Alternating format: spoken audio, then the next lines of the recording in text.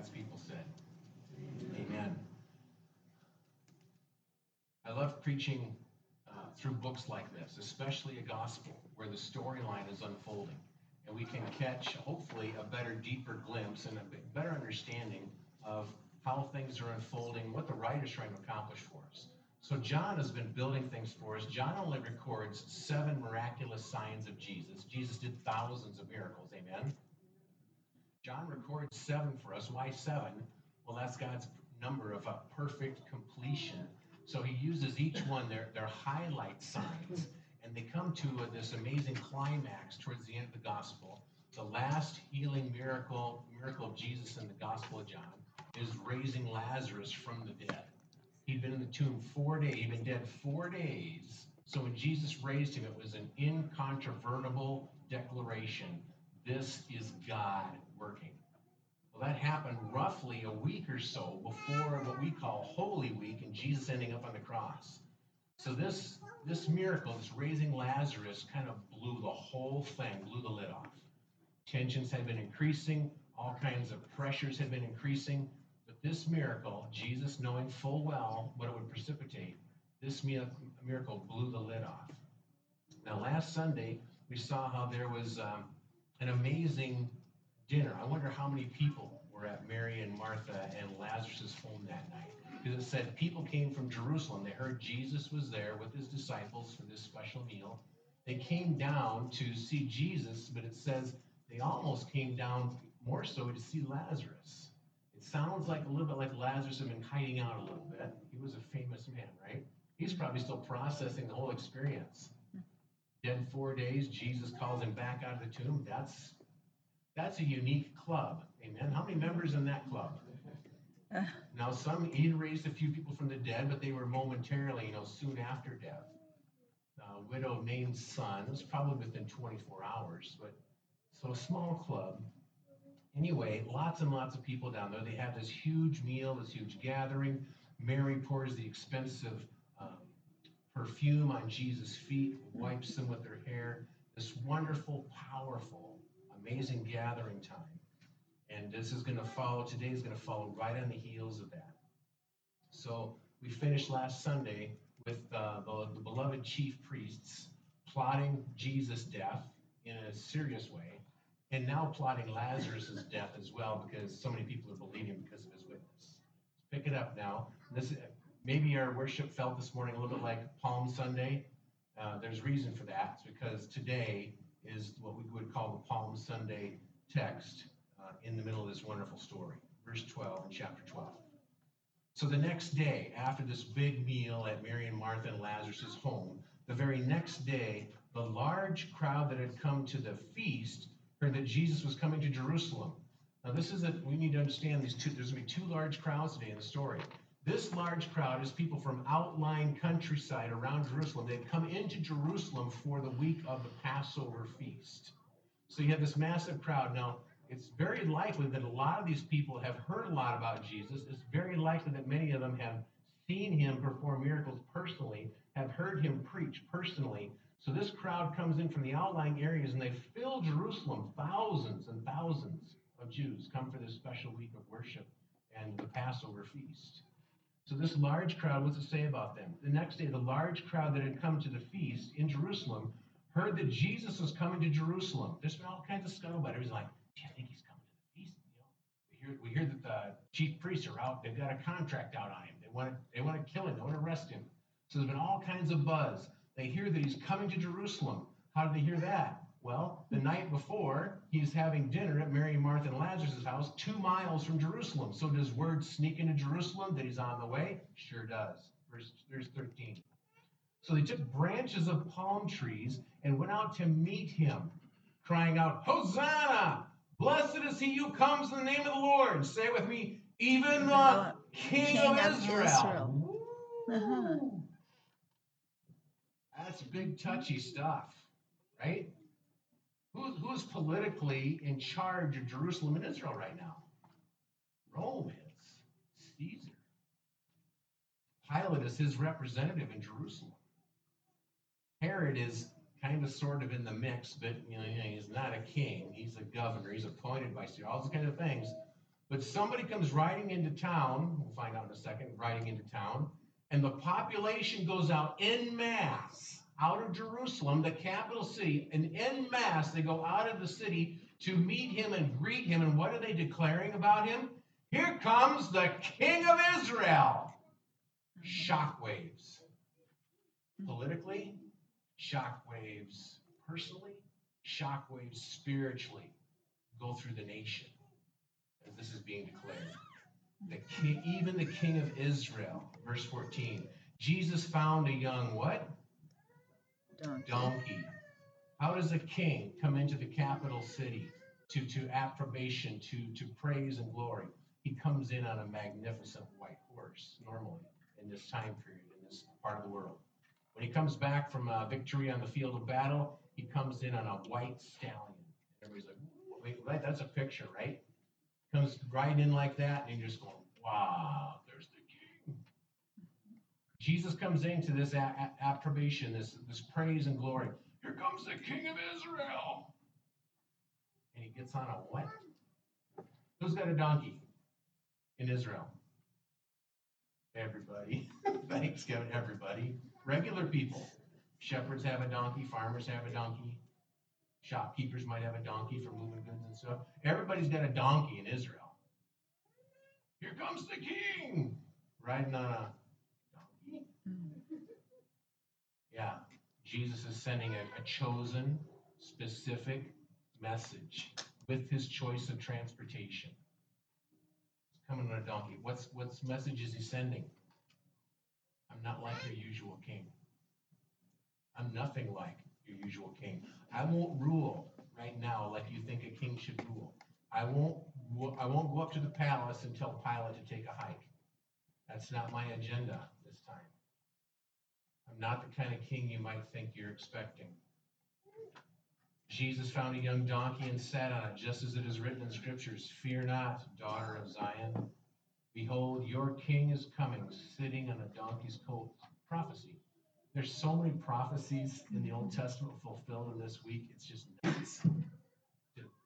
Double digits, off the charts. There's probably 100 fulfilled in this week. Here's one of them. Verse 16. Gotta love this. This is an insight from John. John is an eyewitness disciple who wrote this account. Amen. So this is a little parentheses comment from John, the beloved disciple. He says, verse 16, his disciples did not understand these things at first. Would you? They're living it in the whole Old Testament. They can't make all these connections. They're just living day to day with Jesus. It says his disciples didn't understand these things at first, but when Jesus was glorified, when he rose from the grave, he spent time with them, showed them, proved to them that he was alive. And then when he went up into the clouds, they began to, but who did they get after that? God sent the Holy Spirit. And the Holy Spirit, Jesus said, he will teach you all things. They started making connections with the Old Testament prophecies. Stuff became clear. They began to understand better. It says, when Jesus was glorified, then they remembered that these things had been written about him and had been done to him. Wouldn't that be pretty amazing? Sit down with the disciples and go, and all that stuff being unfolded. Talk about Bible study on fire, amen? Mm-hmm. Wow. Verse 17, the crowd that, now we had a large crowd coming from all over Israel into Jerusalem. This is a different crowd. Verse 17, the crowd that had been with him when he called Lazarus out of the tomb and raised him from the dead, say with me, what did they continue to do? They continued to bear witness. You would, wouldn't you? I would hope. What do you do when God really rocks your life and does something miraculous and obvious and off the charts? What do you do about it? You just tell people about it. You can't stop telling people about it. Well, we don't know how many, but a good-sized crowd saw Jesus call Lazarus out of the tomb. And they can't shut up about it. It only happened a couple miles from Jerusalem anyway. So a lot of them were from Jerusalem. They go back to town. What are they going to town saying? You should have been there. Literally, I saw it happen. You know Lazarus, Mary and Martha's sister, they just live right outside the town of Bethany. Well, yeah, sure. The place is rocking, and they can't shut up about it. They continue to bear witness. So what does that do? The witness is spreading like wildfire through Jerusalem. Okay, they didn't have air conditioning back then, right? So summertime, they'd be up on their rooftops at night. They'd go up and sleep on the rooftop because there's a little bit of a breeze going across there. They would literally talk to each other from rooftop to rooftop. You talk about grapevine, right? For rumors and stuff. Somebody goes up on the rooftop, everybody just get up there for the night and say, check this out. You know, they just tell the whole neighborhood. And it goes boom, boom, boom, boom through the city. By the next day, you think you need email? You think you need text? By the next day, the whole city's on fire with the news that Jesus raised Lazarus out of the tomb 4 days dead. So the whole place is just rocking with spiritual earthquakes. Everything is just going crazy. Verse 18. The reason why the crowd went to meet Jesus was that they heard he had done this sign. What's Palm Sunday parade about? Raising Lazarus from the grave. People are on fire. That's why they're screaming and yelling. Who doesn't want this guy to be king of Israel? Amen? When you got a king that can raise people from the dead, there's no stopping you. Rome, take a hike. China, who cares? So like, Jesus be king. The reason why the crowd went to meet him was that they heard he had done this sign. So the Pharisees said to one another, you see that you are gaining nothing. You can see him standing around going, you never had any ideas. We're not getting anywhere. In fact, we're losing it all. That's exactly where they're at. You see that you are gaining nothing. Look, the world has gone after him. It's worst case scenario for a Pharisee. Now, among those who went up to worship at the feast were some Greeks.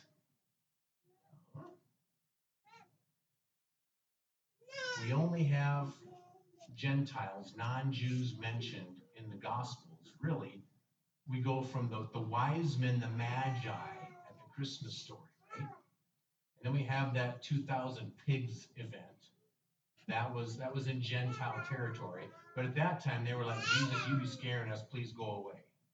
That's the only other real direct connection we have. There's a couple little stories along the way, but not really strong stuff.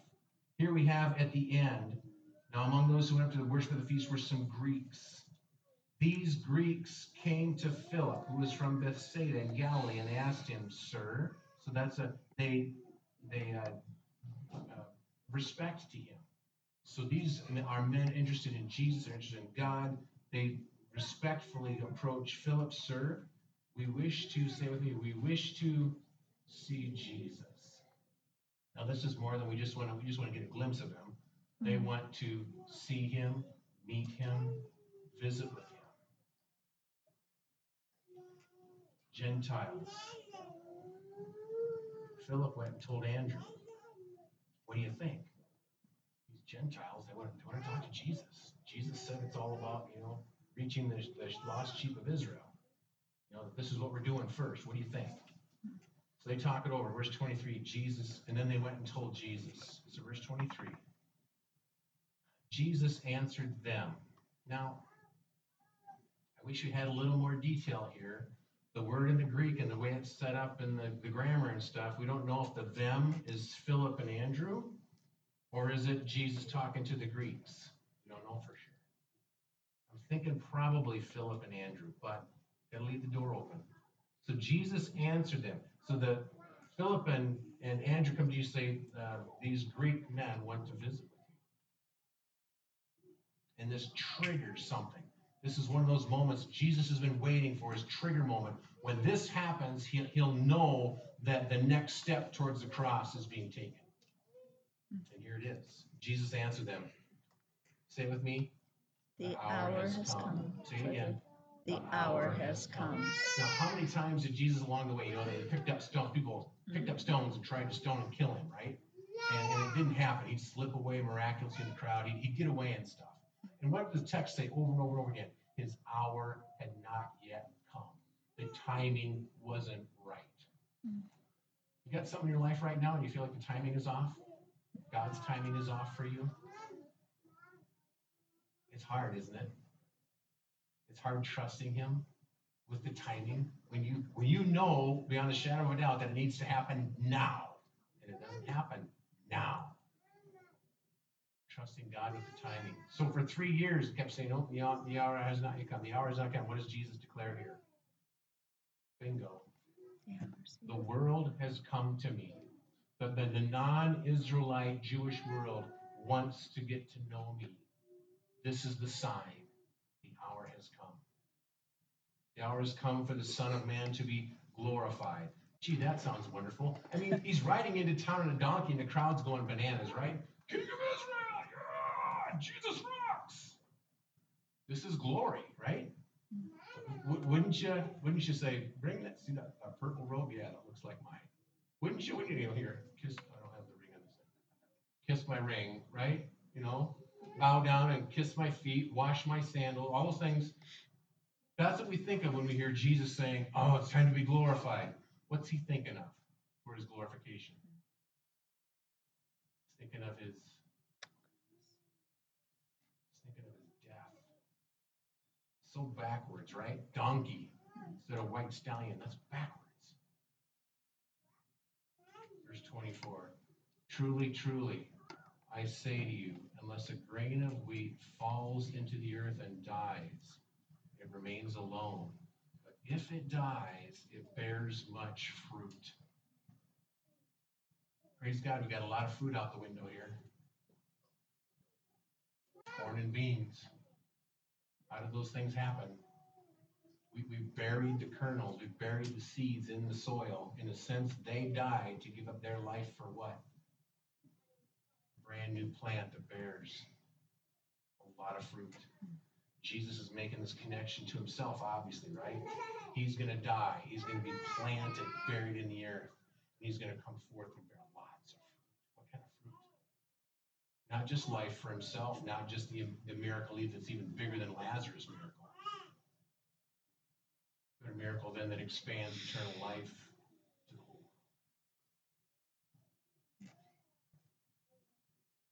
Truly I say to you, unless a grain of wheat falls into the earth and dies, it remains alone. But if it dies, it bears much fruit. Now this next verse is a real challenge to wrap our hearts and minds around. But know this.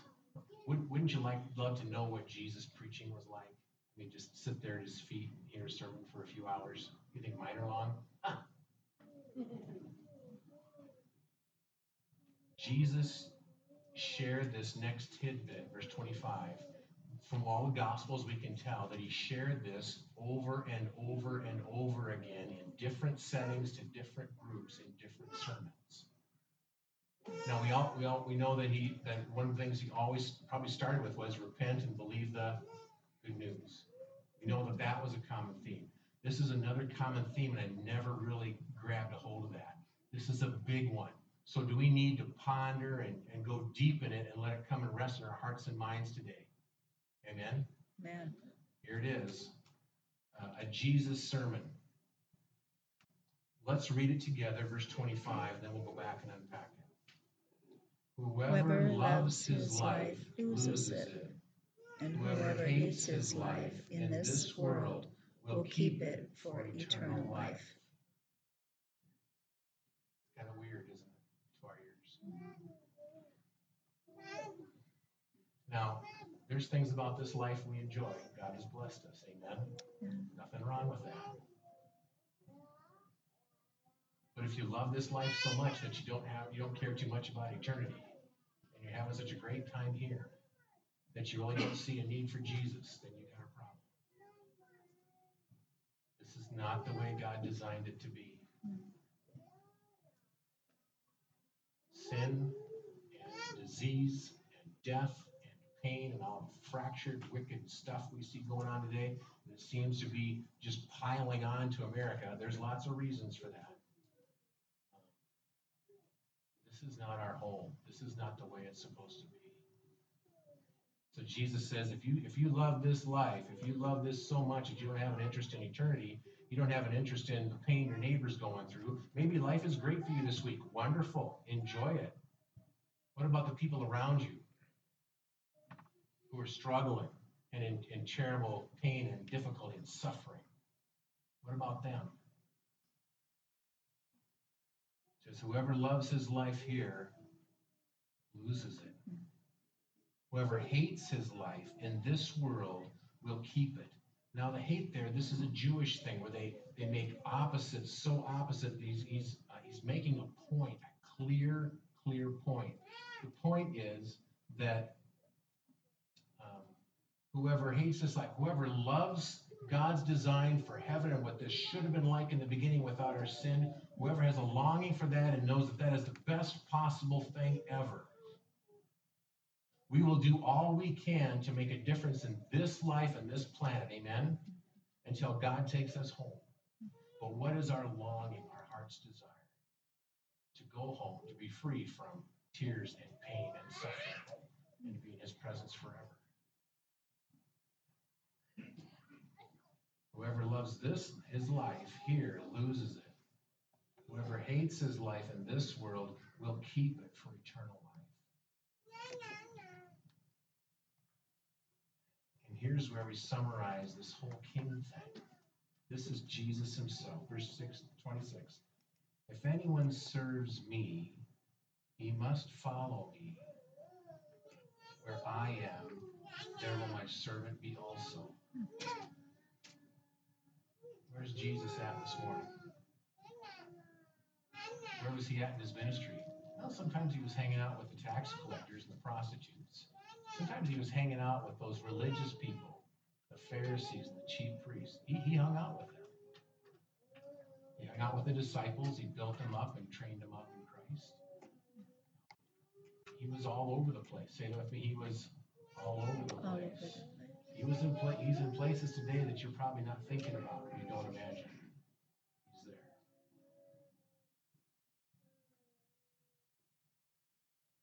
The point is, I'm not here to love this life and make the most money I can and have the most power and authority I can, all that kind of stuff. The point is, I'm here to be a servant like Jesus. To serve and make every impact I can on the lives of people around me for Christ until he takes me home to where I belong. Why do I say this whole king thing? Jesus on a donkey. Jesus saying, now it's time for you to be glorified. Let's go to the cross so I can die. This is all backwards to our thinking. Because this is a humble servant God. There's no other God on the planet like him. A humble servant God. And if we're going to follow Jesus, we are going to be what? Humble servants ourselves. If anyone serves me, he must follow me. Where I am, there will my servant be also. Now, I love this. Grab onto this. Jesus says, if anyone serves me, what's one reward? Say with me. Father will honor him. What's one of our favorite verses in the Bible? Where at the end, I think it's Paul who says, when I get there, this is my desire, that God would say to me, well done, good and faithful servant. This is where the life of following Christ leads us into servanthood. Now I know we've sprinkled some things about government leaders and things throughout the service today. We prayed for them, we prayed for situations. We mentioned it a little bit down the line here in the sermon time and stuff. This just really hit me powerfully last night and again this morning. When we're praying for our elected leaders, seriously, they get elected, especially when they go to Washington, but even to the state capitol. Money comes their way. Influence comes their way. Power comes their way. Fame, to varying degrees, comes their way.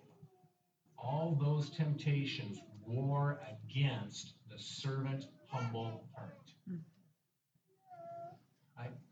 Jesus, he could have said, bring that white stallion over there and put the gold saddle on it because I'm coming in as king. He could have done that. Why did Jesus choose on purpose to come in a donkey? He was a man, amen? Yes. Did he have to fight temptation like you and I do? I think he did it on purpose.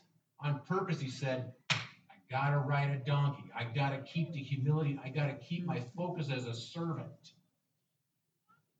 So pray for our elected leaders. I don't want that job. I'm glad God hasn't called me to it. But God has called some to it. Pray for them. Humility, servant heart, to hate money and influence and power and authority, to every day want instead to serve and to walk in righteousness, humbly with our God. That's what we pray for them. What do we pray for ourselves?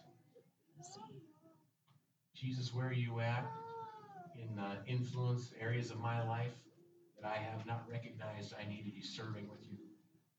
Who in my life have I not been thinking about being a servant to them? Okay, show me and help me to serve. God, keep me humble. When somebody wants me to sit on the white stallion, help me to remember I'm going for the donkey. Say with me, I'm going for the donkey. Say again. I'm going for the donkey. God doesn't say, well done, good and faithful king. He says, well done, good and faithful servant. Let's pray. Jesus, I can't imagine what it was like for you. You're the God of all the universe. You created the whole thing. And yet you came and you served. You got down on your hands and knees. You're going to see that a little bit in John's gospel. You got down on your hands and knees and washed their feet like a lowly household servant. You rode a donkey on purpose. You kept your mouth shut. You could have defended yourself. You could have gotten off the hook. But you kept your mouth shut and you let him put you on the cross. The ultimate act of servant that we could ever imagine.